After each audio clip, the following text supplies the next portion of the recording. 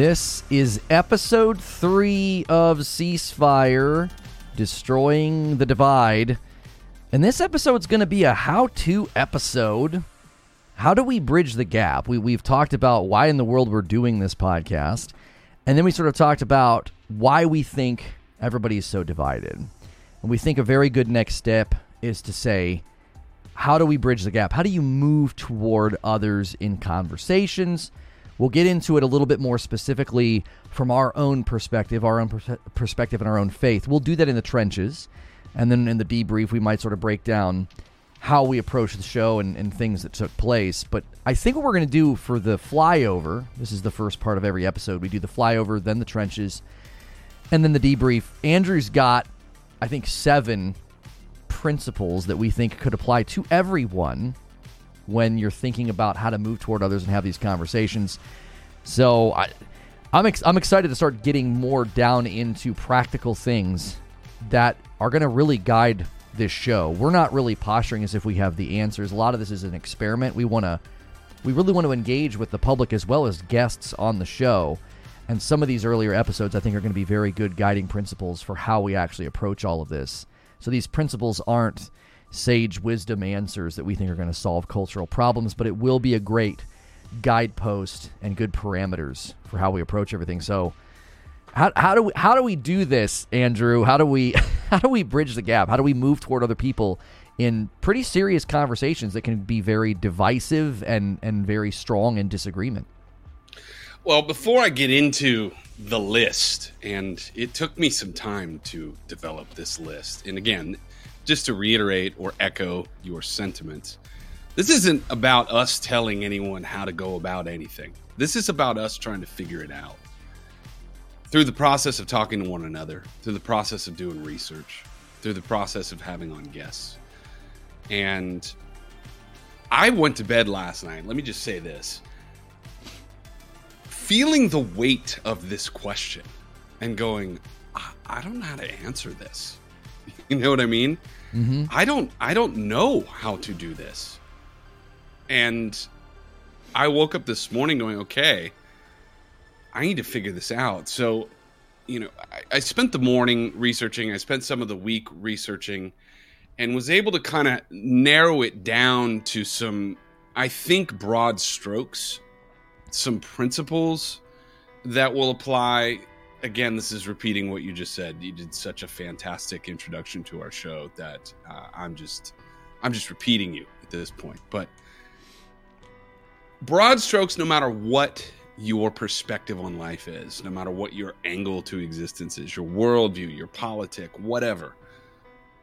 Because we agree, and this is why we're doing this. This is a problem, man. Mm-hmm. This is a huge problem. And as much as we went into the problem itself, and we don't want to be problem-centric only, obviously.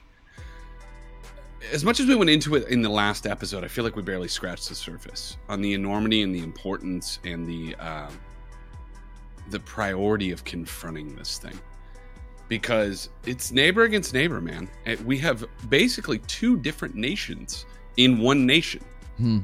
And yet, and we were talking about this before we hopped on here, somehow we found a way to celebrate our diversity as a nation and get along with one another right up until recently.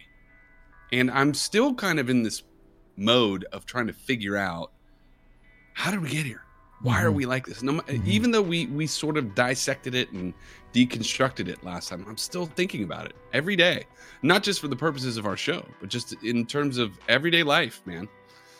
So this is a huge question. It's a very, very important question. And I think the way we handle this question in the years moving forward as a society will determine the ultimate fate of this experiment that is the United States and Western quote-unquote democracy. So we're really delving into things that are global and societal here, as much as the globe is not America, but we represent such a specific role in the global context here in America. And I think we can all agree it's on kind of a razor's edge at this point. So that's my sort of overview of the overview kind of thing. But I'm just sharing my emotions on all of this. Like, I really feel the weight of attempting to answer a complex question. I wanted to make sure that even though we're not giving specific answers, so to speak, that we're trying to lean into some principles here that are going to shape us, and we want to make sure those are the right principles. So this is what I came up with. I'll give you the list, and then I'll kind of go through together, and we can kind of talk about what each of these means in the flyover sense. So number 1, let go of the cornered animal mentality. And this is fear. We fear the other side at this point. Mm-hmm. We fear that the other guy, if you're red, it's blue. If it's blue, it's red. Or pick a policy or topic, right? The person who has the opposing viewpoint. We fear that they and their ilk or their type or their tribe is going to destroy society as we know it if we don't confront them and shut them down. That is a very cornered animal mentality. And I think we can all agree that so long as you've got two cornered animals facing off, there's not going to be anything good that comes out of it. They're just going to destroy each other, right? Mm-hmm. Picture like a dog fight. So number 2, question your own group and think critically about the narrative or the media. Those are 2 separate ideas, but they work together under the think critically banner, so to speak. Question stuff.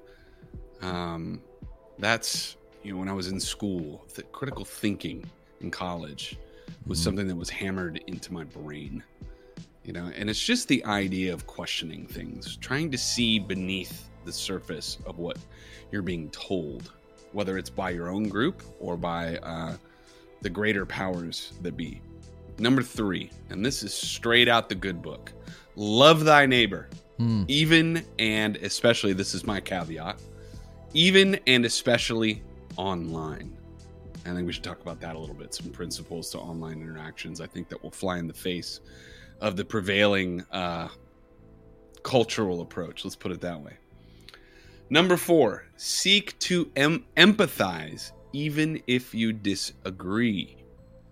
And this is an attitude. It's a posture about living. And you're going to have to be intentional about empathizing with those that you disagree with. And I think that's something we're going to really take a stab at on this show. Just as I've been walking through potential guests, thinking about it, pondering conversations and topics, hot button issues. The goal here is to not just bring on people that reinforce one perspective, but to get into the depths with people that we might have some disagreements with. And we're going to learn a lot about empathy. And that's something that's being lost in the world right now, the idea of empathy. 5, invest in real community and relationships. And I meant this in the sense of not just transacting communications with others in the virtual sense or in the technological digital sense, but giving time and making effort to go out of your way to actually spend time with people and to invest time, effort, energy, and truth into actual physical friendships, relationships, family, and the like, even church or other type of community. 6, emphasize reason over emotion. I don't know if you've spoken to anyone recently that may have a differing perspective than you do about a certain issue, but as soon as you touch on the idea of disagreement, it seems like it's becoming more and more common that you elicit a very strong emotional response. No matter what your words are, no matter how you go about approaching them, if you express disagreement in any way with another person in our world, you're going to elicit a very strong reaction. And I wanted to look at that and talk about that a little bit, because I don't know if that's necessarily the most healthy way to approach engaging other people. And finally, and this ties into empathy, show you care. This is like really common sense, love thy neighbor type stuff.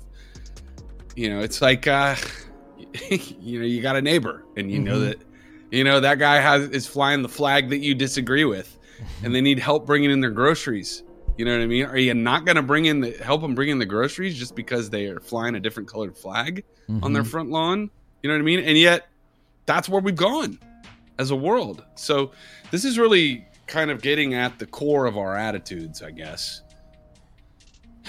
Again, no matter where you come from. So, I'll kind of volley it back to you, Lono, or Lucas. The artist formerly known as Lono. You guys have to understand that I came to Lucas. He was introduced to me as Lono. That's right. So I have to constantly correct myself, and he's even Lono in my phone. So I'm probably that in many people's phones, actually. Yeah. So the artist formerly known as Lono. Yeah. That's right. I kick it back to you, man. I mean, I think we should. In the flyover sense, maybe just attack each of these and kind of bat it back and forth a little bit. Any kind of thoughts on that list, or just the idea of confronting our own attitudes as individuals? I like that you started with the cornered animal mentality, because fight or flight gives you the option of flight. You can just leave. But I feel that it's gotten to the point where people don't think that's possible anymore. That's why I think that's such a good picture to give people, that they feel like a cornered animal. There is no running away from this. There is no getting away. It's all framed in destroy the opposition or they will destroy you.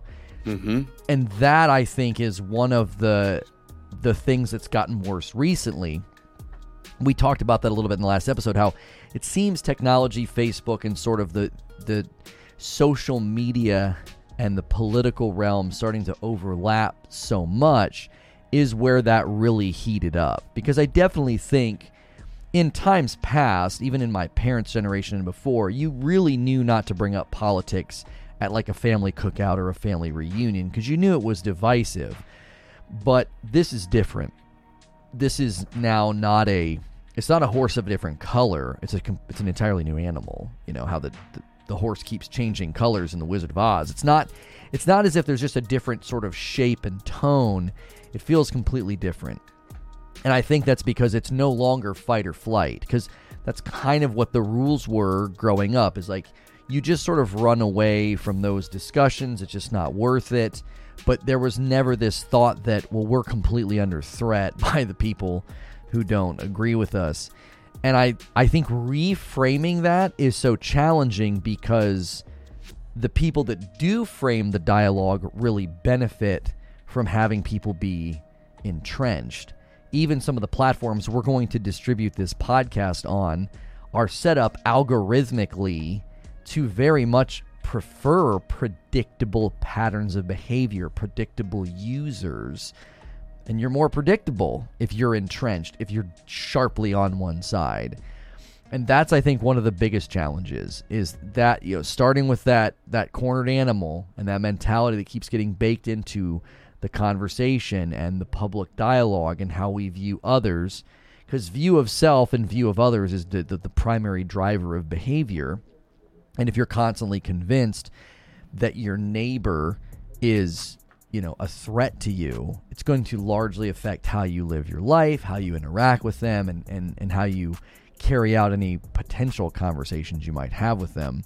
There was a movie called, I think it's called Arlington Road, and this guy is super paranoid because he thinks his neighbors are terrorists. He turns out to be right, but they so easily made him look crazy. It made him look like, why would you think this about your neighbors are just totally normal.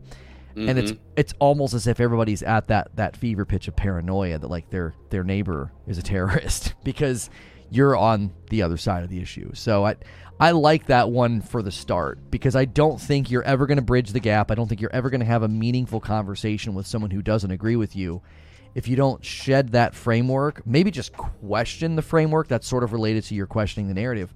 Just question that framework. Do you honestly think half of the population in the United States are a direct threat to you and they're your sworn enemy? I mean, I walk through my neighborhood and I see political signs, and no one's getting in fistfights in the street. Like, no one's burning each other's houses down. We're all somehow getting along, even though we're told that that's almost impossible. So I do like that you started with that one. Yeah, before we jump to the next one, I just wanted to say that Arlington Road is a great movie. It's so scary. Joan Cusack is terrifying in that film. Terrifying. Yeah. Like, wow. Yeah, I haven't seen that one in a long time, man. It just came to me as I was describing that, because, like, it's Jeff Bridges, isn't it? He's, like, losing it, because he's convinced he's right. Because he was, And it's Joan Cusack's husband is Tim Robbins. Yeah. Who's also, when he's cast as a creep, he does such a good job being a creep. Mm-hmm.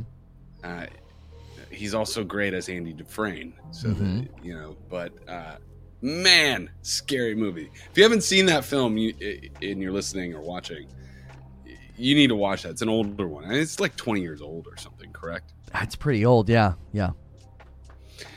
Yeah, so this idea of being afraid that if the other side wins, that society will be destroyed, I think it's overblown. Now, do I have strong opinions on policies? Of course I do. We all do. But I think it has been shown in recent history that there is money to be made by solidifying your base. Mm-hmm. So there is always an angle being pushed by either side to vilify the other side, because you mentioned internet traffic. It solidifies a lot of things. Internet traffic, money, all of the above. Audience. The fact that you and I are trying to take a moderate perspective on this is probably shooting ourselves in the foot, because there's more money to be made in appealing to the tribe, so to speak. The problem is, though, if we continue down this road of fearing thy neighbor rather than loving thy neighbor, we will not have any neighbors, because the whole divide and conquer mentality, and this is a totally different topic and a different episode, but if we are on the brink of civil war, if we're a divided nation, if we are two different nations, however you want to frame this, if we're two different nations in one, we will eventually lose our nation, either to a foreign power or to self-destruction. And never forget, this country is very young, and it is an experiment. Those documents that we've based our country on, the Bill of Rights and the Constitution, those are very unique, and those are the things that make our country what it is, basically. So, and our interpretation of them. Getting back to the fear thing, it's an attitude adjustment that's going to be very difficult for each and every one of us, but it requires us to sort of disconnect from a little bit of the charged media that's out there, or actually bleeding into number 2 point here on the list is, questioning your own group and thinking critically about the media narrative. I did an experiment somewhat unknowingly, I'd say over the last 4 years, where, I listen to a lot of podcasts and audiobooks, and I also derive a lot of my information about the world from both Twitter and Instagram. So I follow profiles largely that are either news outlets, news sources, and I try to follow a big enough group of things so I'm getting different perspectives, and I try to balance it in terms of what I'm getting, so it's not just extreme one side or extreme the other. But in looking back over, just let's take podcasts as an example. Over the podcasts I followed over the last 4 years, I had a 2-year period where I was really listening to a lot of progressive leaning spiritual content. Very, I would say, in more of the liberal perspective. And I found that my attitude in general about certain things, or about topics, principles, policies, were very... my emotions were shaped by the content I was absorbing in a certain direction. And then more recently, I have followed more of the moderate to moderate right, peppered with some moments of some more past moderate right leaning content, because I had been listening to left-leaning content for so long, so I was trying to balance it out to get the other side. And I found that my attitude each day was, and my emotions were very different based upon that. So you can literally sway your own feelings about the world and your own attitudes about the world by the stuff you're taking in. And I think the first step in thinking critically about the world around you, the media, and your own group, is in being aware of this phenomenon. If you're constantly taking in stuff that's getting you charged up about the other side, you are going to get charged up about the other side. And it's going to play into that fear mentality. It's going to play into, the whole thing that we're talking about. And eventually it gets very propaganda-esque. Because again, there's an agenda from every media and news source and platform and person who has a following. There's an agenda. There's an angle. They're solidifying an audience. They're trying to turn a buck. They're trying to gain influence. There's always an angle. So I had to personally, in this kind of experiment, come to a place where, after giving sort of weight to different sides of the argument, where I actually kind of removed myself a little bit from too much charged content at all. And now I only have a couple shows that I follow. They're pretty apolitical or media criticism perspective in terms of the content. In order to think critically, you have to realize that there is always a spin to the message that you're being given.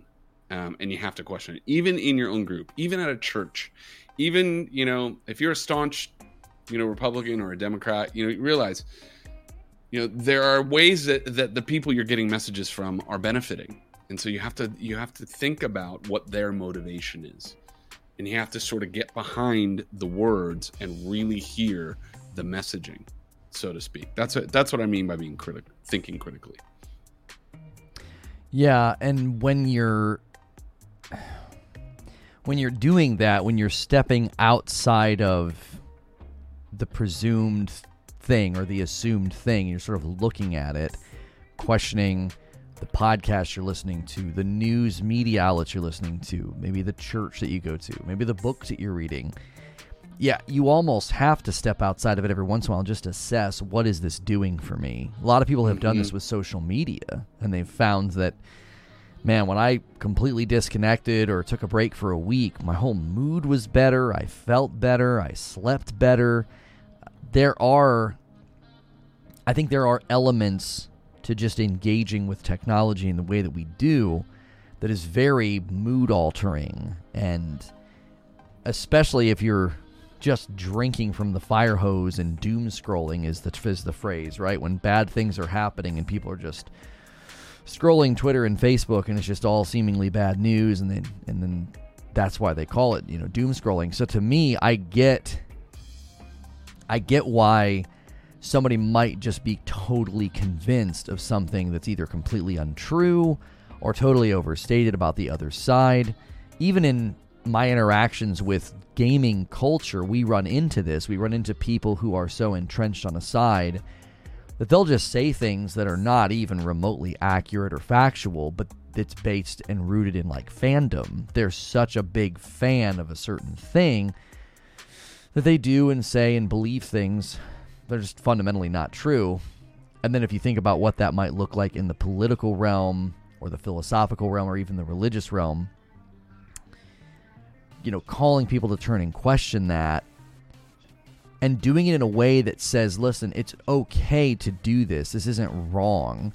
You're not turning around and saying that your tribe is wrong or incorrect. You're not like leaving whatever faith or group that you're in, but you're trying to step outside of it to just sort of observe what is it doing to you.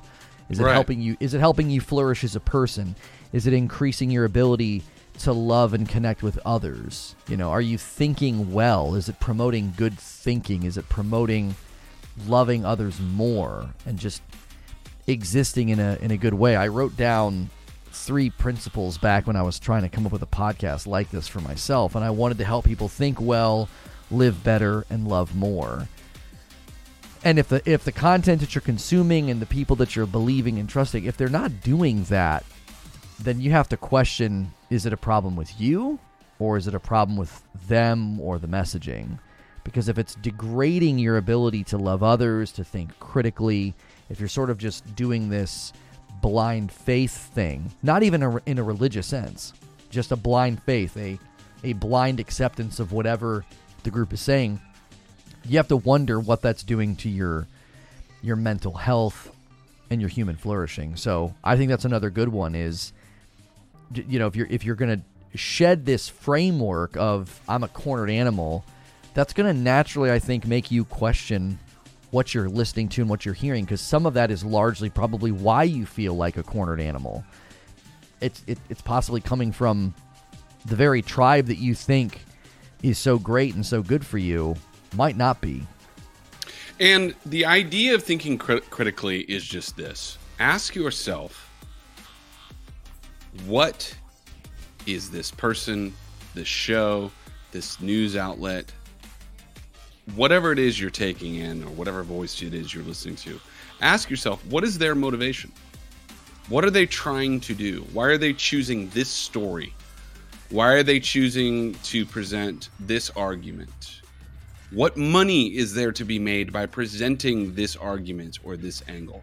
That's a great one. Follow the money. That is a part of thinking critically. Once you start realizing that there's a spin and an angle to so much of what we consume, and a lot of it is, this is a charged word, but it's true, a lot of it is propaganda. It's meant to elicit an emotional response from you and condition you to respond in emotional ways in the future. When you start to realize that and you understand the nature of propaganda and also the fact that so much of what we consume is borderline or actual propaganda, you start being freed up a little bit more to make your own decisions that aren't as tribalistic, that are a little bit more individual, and you become empowered to be less afraid. That's the key. So number 3 here, love thy neighbor. This is very basic, very foundational, very WWJD, right? Yeah. But the twist is even and especially online. Ooh. Because part of the fun of being on Twitter or being on social media or going on Facebook or pick a platform, pick a community, is going on there and speaking your mind and telling it like it is, and even tearing down or just giving a jab or making fun of people, coming up with a meme and that illustrates how stupid someone else is and how smart you are. That's part of the fun, right? It's the exercise of hierarchy in human nature. But if you throw in the love thy neighbor and you apply it to the social media sphere, ooh. What do you think, Mr. Lucas? That's a tough one. I mean, we want to use the trenches to do more of the deep dive and like applying our own faith, but I do think I want to practice what we just talked about, where we're supposed to turn, question tribe, think critically, and look at what they're doing. And I would say that a lot of people from the more conservative, more Christian background, they will twist this, I think, because they would say loving their neighbor is them giving them truth. And they deliver truth like a 2x4 wrapped in barbed wire. Like there's nothing loving about it. And in preparing for today, I wanted to find that. I always quote it, being wise as a serpent and as gentle as a dove. Mm-hmm. And the funny thing is that when Jesus tells them to do that, he literally is doing it in the context of saying, I am sending you out as sheep among wolves. Like, you're going to get attacked. People are going to they're going to try you. They're going to flog you. They're going to persecute you. They're going to potentially kill you. And in that context, he's saying you need to be gentle, as innocent as a dove, as wise as a serpent. And I think what ends up happening is we sort of flip that around. The church honestly has flipped that around a little bit. Loving thy neighbor to them is, well, I'm giving them truth. You know, I'm supposed to tell the truth. Telling people the truth is a loving thing. And they're about as gentle as a bull in a china shop. And so I think for us to think critically and question tribe within this regard of love thy neighbor, I would say that we have largely failed to do this, as you said, especially online. And I think it's analogous to when a lot of the times people will warn younger people about engaging in a relationship purely through text message, because you will say things that it's easier to say. It's easier to cross lines and to do things that are maybe inappropriate or wrong because it's real easy just to send that text. It feels like there's no consequence. Right. And there's a whole other side to that when you're kind of laying into somebody on Twitter and Facebook. They're not right there in front of you. It's very different if you're sitting across the table from them at a coffee shop or a pub or something and you're having a very polite conversation. I think there are natural social contract barriers that take place that you are going to temper it down. There have been times where I've disagreed with somebody, you know, and I've been speaking about it on my show, and then somebody's like, oh, I wish you would do a podcast with that person and have a debate. And then there was a time where I was on a podcast with somebody, and they were like, it didn't get very fiery. We thought it was going to be a lot more passionate. And I was like, well, it's a little bit different when the guy's sitting there and we can have a conversation. Correct. And we can find common ground. And so they were always disappointed. Like, they wanted me to come out swinging, you know, I guess call the guy an idiot or something, which I don't think I would ever do. That's just not beneficial. But I've always liked to quote that rudeness, being rude, rudeness is the weak man's imitation of strength. And I think it takes a lot of strength and a lot of resolve to be calm and to be wise as a serpent and as innocent as a dove. I think the reason he uses such stark contrasts there is because of just how difficult this is. You need these limiting concepts to keep you on the path.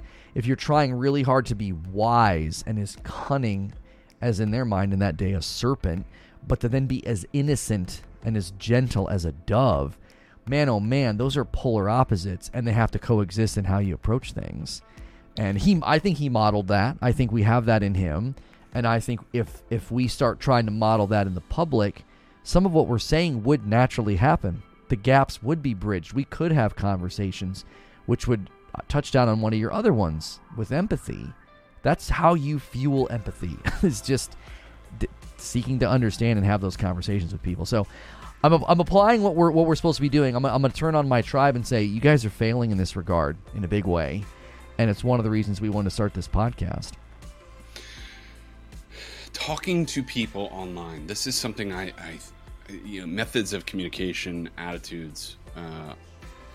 When you are a public figure, and when you are a public figure in any way, you open yourself up to criticism. Mm-hmm. It's part of the job description. But it has become so much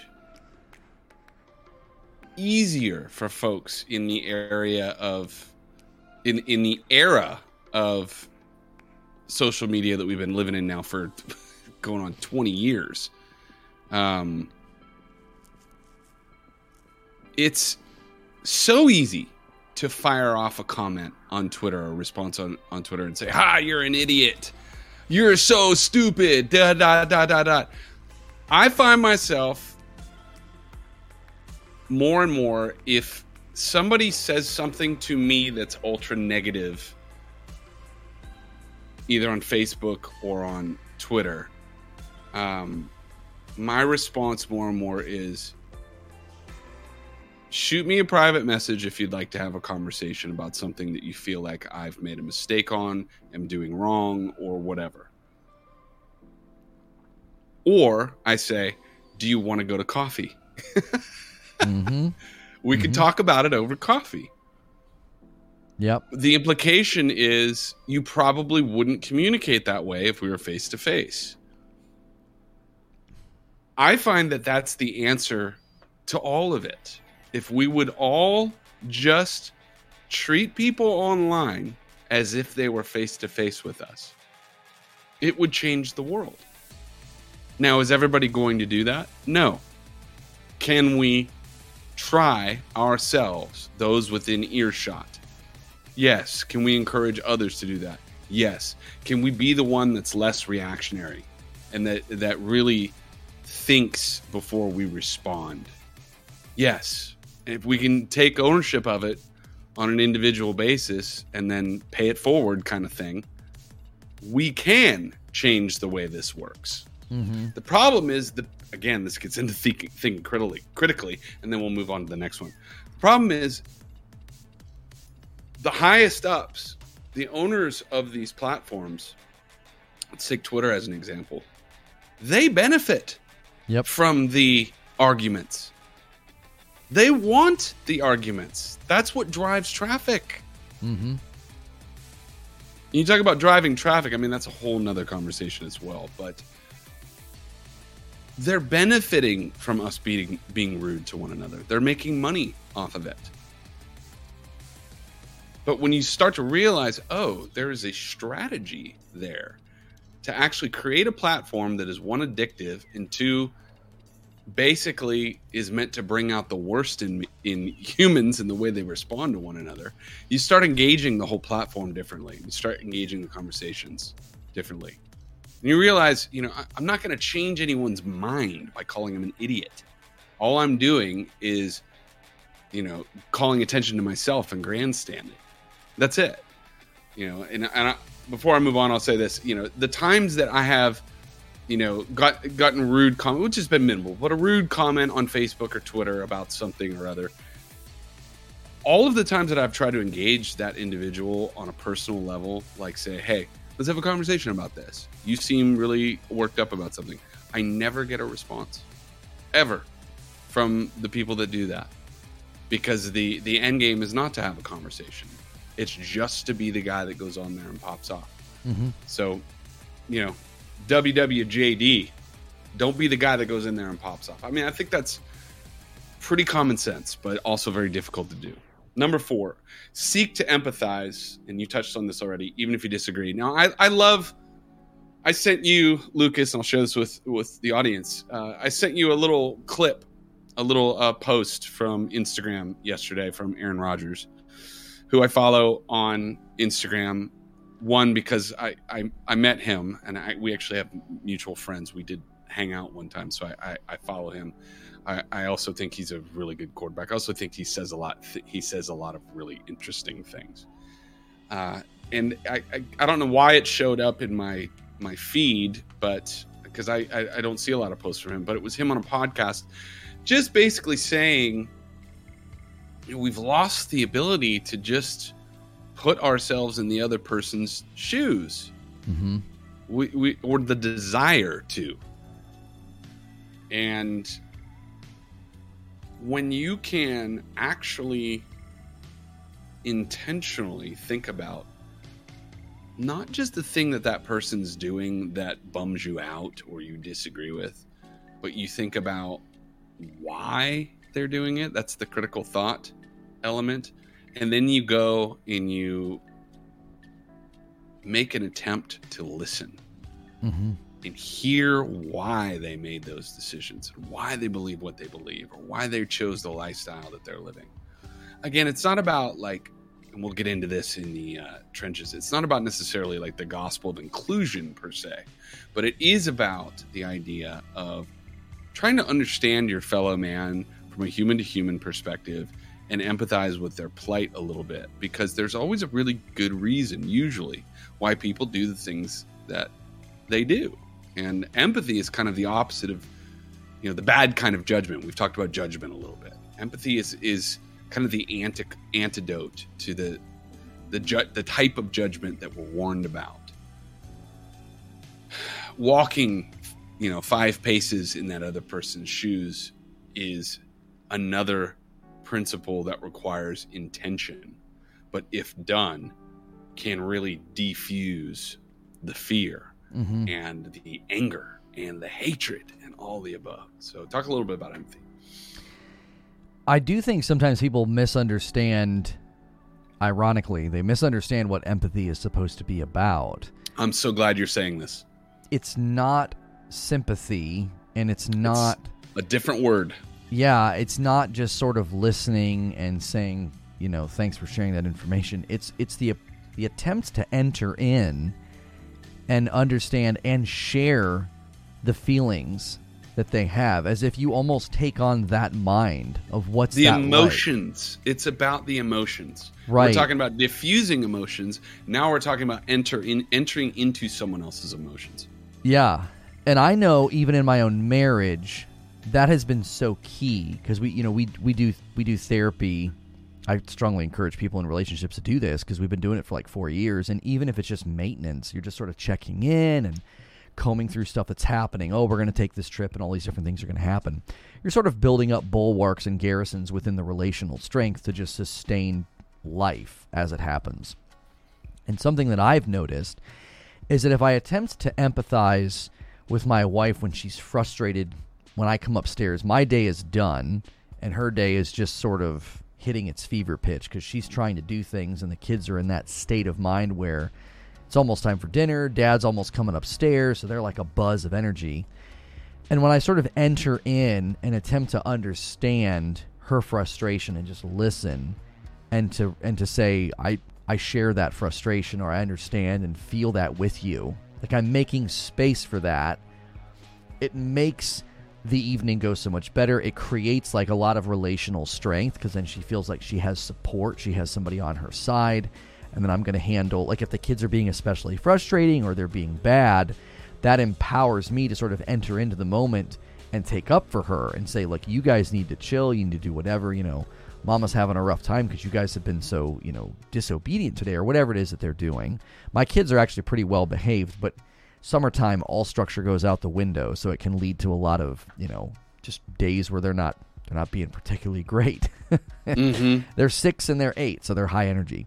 And so if in a relationship that's like the epitome of important in my life, that I have to have this very strong bond so we can weather anything that might happen, one of the things they talk about in books and even in counseling and therapy, why these things are so important, is you're essentially building yourself up to prepare for what may happen in life. That you need to have something that suffering can't touch and destroy.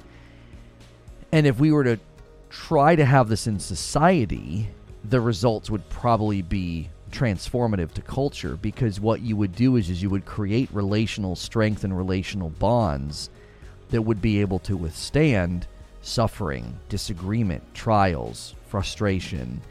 But when there's zero empathy, we're so mechanistic. This gets into a lot of my commentary on technological integration, how we've integrated so much with technology, we're becoming mechanistic ourselves. Well, when that empathy goes way, way down, that's the bed, that's like sort of the seed bed for all of the strife and all of the anger, and no one really understands where the other is coming from. And I do think people, they struggle with this, because I think, how on earth could I empathize with somebody who is on the complete opposite end of the spectrum? I mean, if I can empathize with a woman who's given birth and has to do day-to-day, like, stay-at-home mom stuff and homeschooling, if I can empathize with that as a dude who creates content on YouTube, like, we're the exact opposite. We're opposite in our, our personalities. We're opposite in our emotional states and how we respond to things. I would happen to think that you could empathize with somebody who's on the complete opposite end of the spectrum of you in the culture, within politics, even within religion.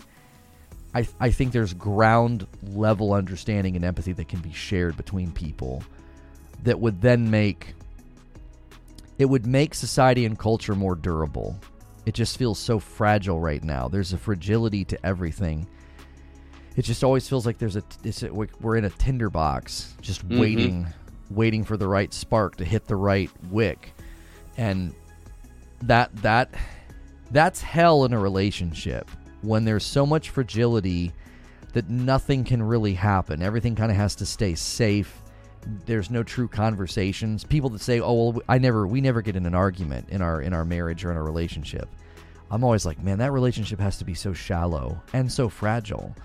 And I think culture very much mirrors that. There's just a fragility and a shallowness to how we interact with one another, which is why it doesn't take much for somebody to feel like they're your enemy, which is related to everything we've said up to this point.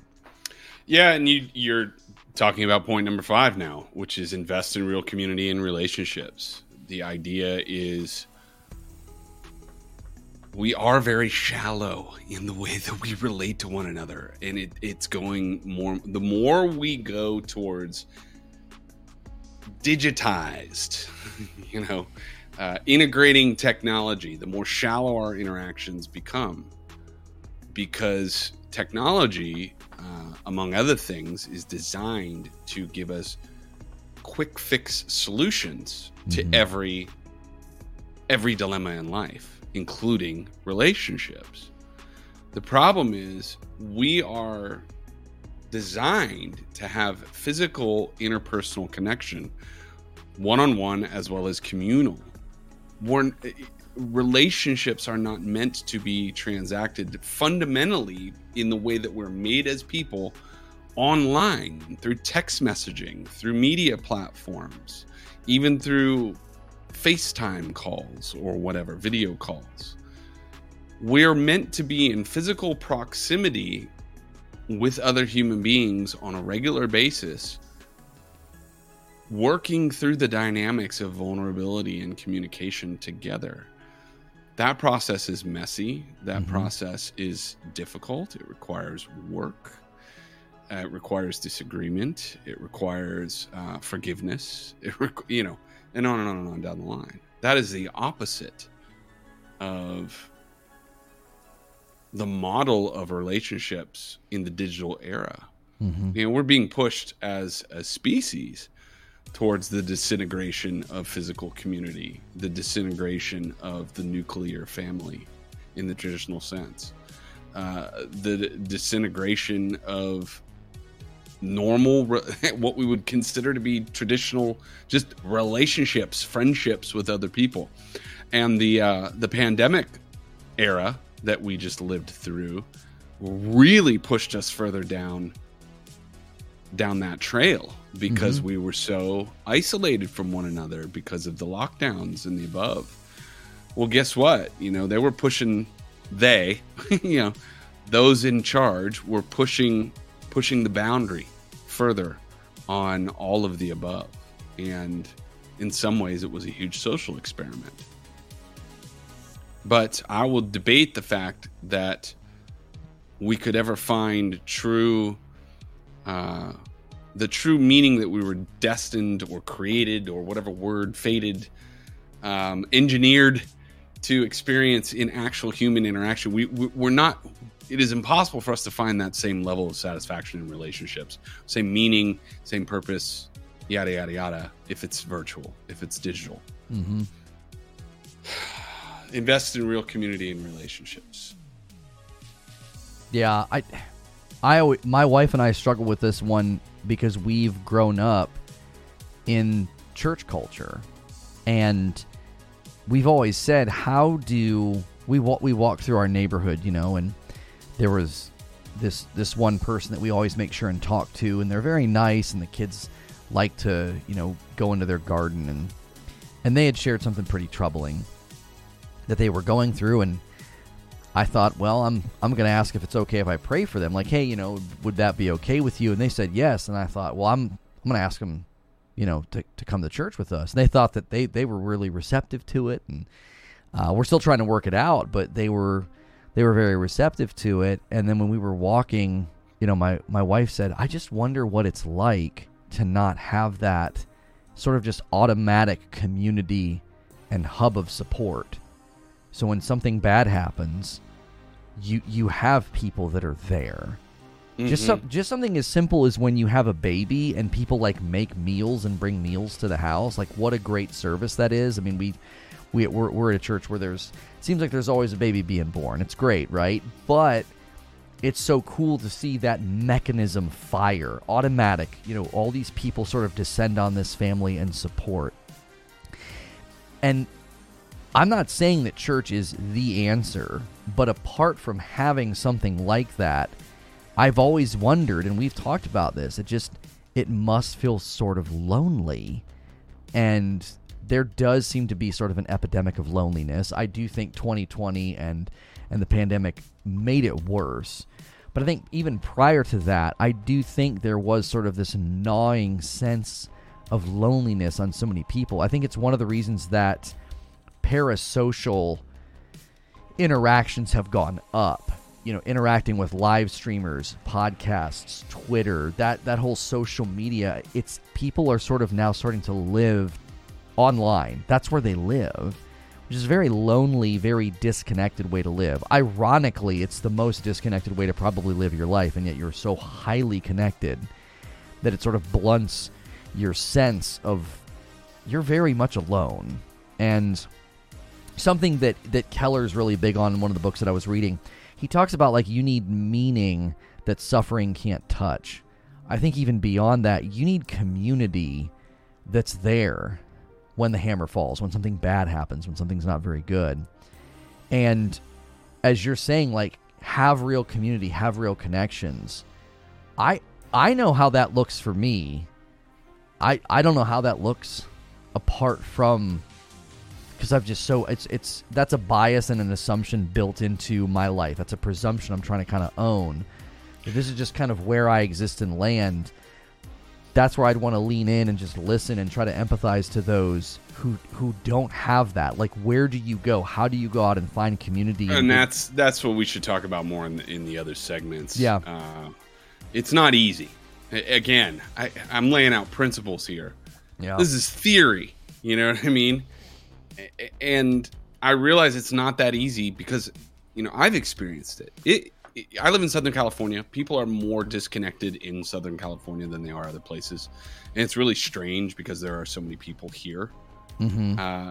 But it is sort of a microcosm of the greater social media world in the real world. Meaning, people are there's a ton of people living in close proximity to one another, but they're all very isolated. And I'm not the only one that's expressed this. I've heard this expressed to me dozens of times over the years from California transplants, people who have moved here at certain points. Mm-hmm. I moved here when I was a teenager, but come to a similar conclusion. That it's really hard to connect with people here. Yeah, I've had that struggle with. Church, with finding a church that I can connect with, and I've had a church that I've been attending the last couple of years, and I've been working on my church problem with this place. Got it. Yeah. I still don't feel very connected. I attend. I have made some friendships, but those friendships don't really extend much beyond like when I'm there. Mm-hmm. So I know I'm saying all this because I realize it's not easy to build physical community in this world. It's work. It's work. It's hard. It's work. Like, through the summer, I get frustrated because we have a small group that we meet with every other week, and the summer hits and we never see each other. And I don't like that because it's work. You have to put in the effort. You have to be around each other. You have to try. You have to have meaningful conversations and you have to disrupt your life, honestly. This has to be a priority. I think that's the dilemma, is if you suddenly didn't have access to water, you would do everything you could to get access to water because you need it. And we need relationships and human connections but we don't sense that we need it to the same degree, so we don't disrupt our life for it. And I think that's the fatal error.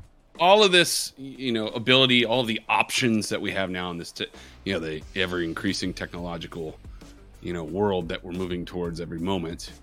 It's all convenience, and it's all like anything that transcends that is going to be more work. It's going to feel uncomfortable because, the goal of technology is to make our lives easier, and yet not better, just easier.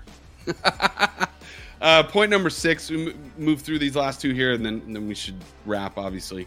Emphasize reason over emotion and realize we aren't as divided policy-wise than we think. I had a conversation with a friend, and whenever I say a friend, realize that I'm usually not talking about the same friend, but it might sometimes sound like I'm talking about the same friend. It's a different friend, comes from a different perspective than me on different take on things in the world. And I remember saying specifically, hey, I'm looking to start this show with this buddy of mine, and we're going to talk about why being divided is such a concern, and try to diffuse it, try to confront the division that's in the world, neighbor hating neighbor type of thing. And I got this like very emotional response, and it was literally like, I couldn't believe it. Like, it was almost as if the words that I spoke were in another language. Like I was saying, basically, I was responding to a question. I want to make sure I explain this properly. The question was posed to me, how do I feel about Trump? And I didn't really engage the conversation because that's kind of a loaded question. And I basically chose to answer that question by stating, I think we're really divided over stuff, and that's the biggest problem in our world. And it was interpreted as basically, oh, you must be a Trump lover. I don't know if I can hang out with you anymore.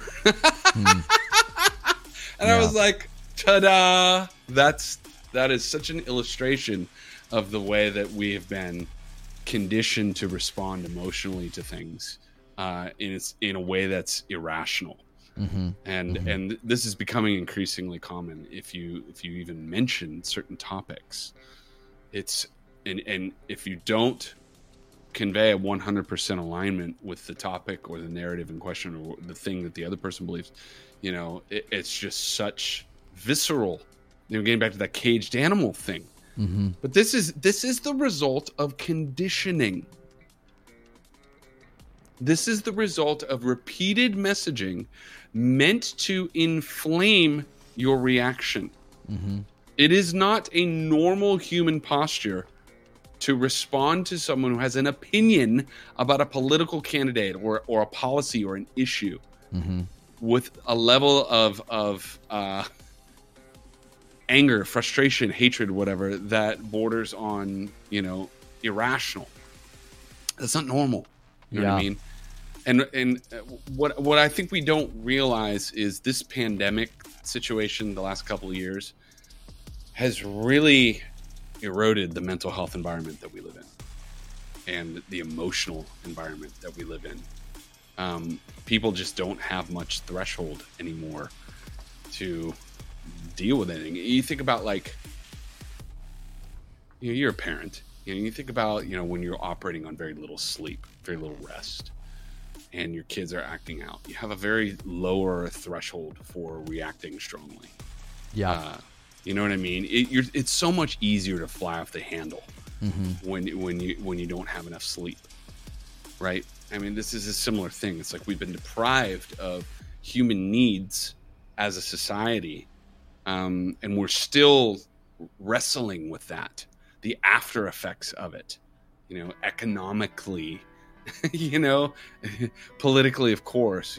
There's so much residual gross happening in the world as a result of this pandemic stuff.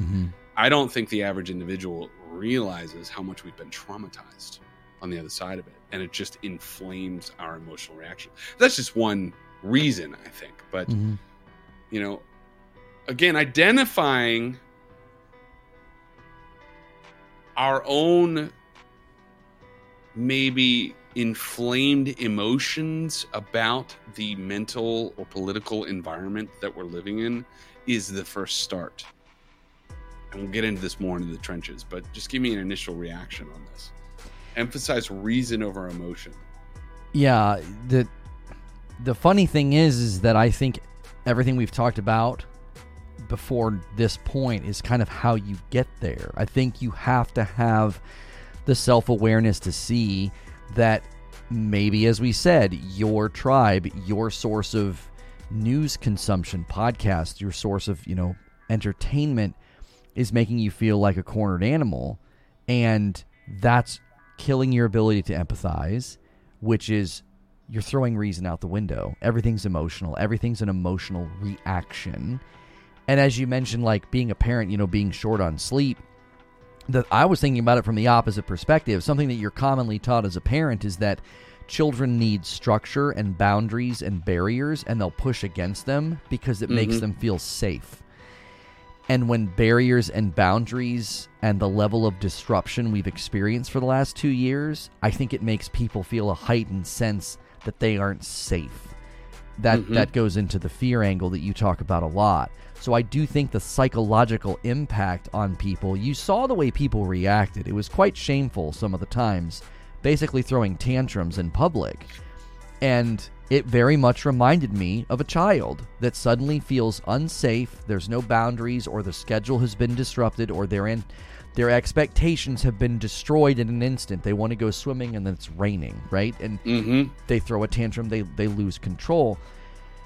And we saw this play out in adults. We saw it play out in culture. And that's something people are going to have to process. They're going to have to do that inventory and say, am I guilty of that? Am I reacting in an emotional way because I feel like I'm not safe? Because so much disrupted what I thought was going to happen. I thought this is the life I was going to live, the job I was going to have. I thought this is where the future was going. And it was all disrupted. And this we'll get into this in the trenches. I think you need a bedrock. And if you don't have a bedrock, if you don't have something down at the bottom, I spoke about this pretty candidly recently after everything that happened to me. If there wouldn't have been something down there at the bottom, I'd have fell into the abyss. And I don't know if I'd have come back out of that abyss. And I think some people are still down there because they feel so much was stripped away, so much was disrupted. And that right now is a huge undercurrent in how people are reacting and behaving toward others. Yeah. And finally, number 7, and again, this is WWJD, like 101 love thy neighbor type stuff. It's just show you care. Even if you walk a different life path. And the analogy or the example that comes to mind is, the guy who's in your neighborhood who's flying that flag, who's maybe a different flag than what you would fly. They're bringing in their groceries. You're walking by and they need help carrying something, or they drop something. Are you going to walk by and not help them because of the color of the flag on their front lawn, or the political candidate they have a sign up for? Are you not going to be there? Or they're trying to start their car and go to work. The car doesn't start. They need help, to get to work so they can make the money to feed the kids, whatever. Are you not going to try to do something to help that person? Pick a scenario. But I've heard this comment so many times online where it's like, I wouldn't ... for that person that loves this political candidate or supported this thing or who didn't wear a mask or who, whatever, you know what I mean? Pick the thing. Yeah. And it's like,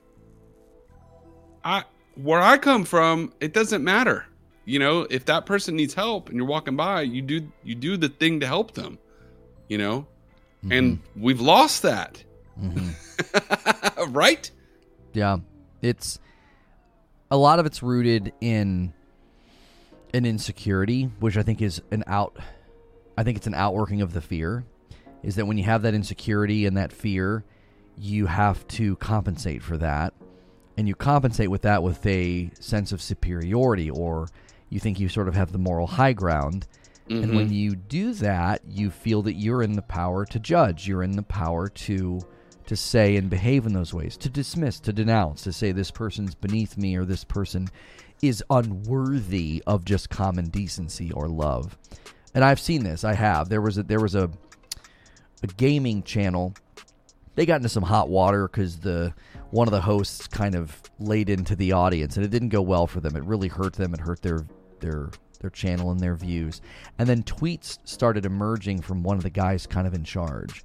And he had said some of the most reprehensible things about his own family members because they were on the other side of the political divide. He went so far as to being like, they can die. He got to the point, and there was a certain amount, at least in my mind, I kind of respected the just nasty honesty that he had so much hate in his heart that he was like, yeah, they can die. Like, he was basically murdering them in his heart. Like, you're dead to me because you are so far on the other end.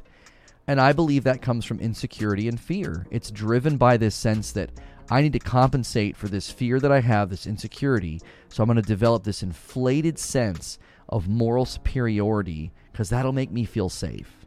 And if I dismiss these people as just Neanderthalic cavemen who are, going to destroy our world, then that'll make me feel better and feel safe. And ultimately, I don't think it does. I think it makes things worse. And so this touches on earlier part in the episode when I was criticizing our tribe, because I don't think we're immune to this either. And I've seen evidence of this in my circles and on Twitter.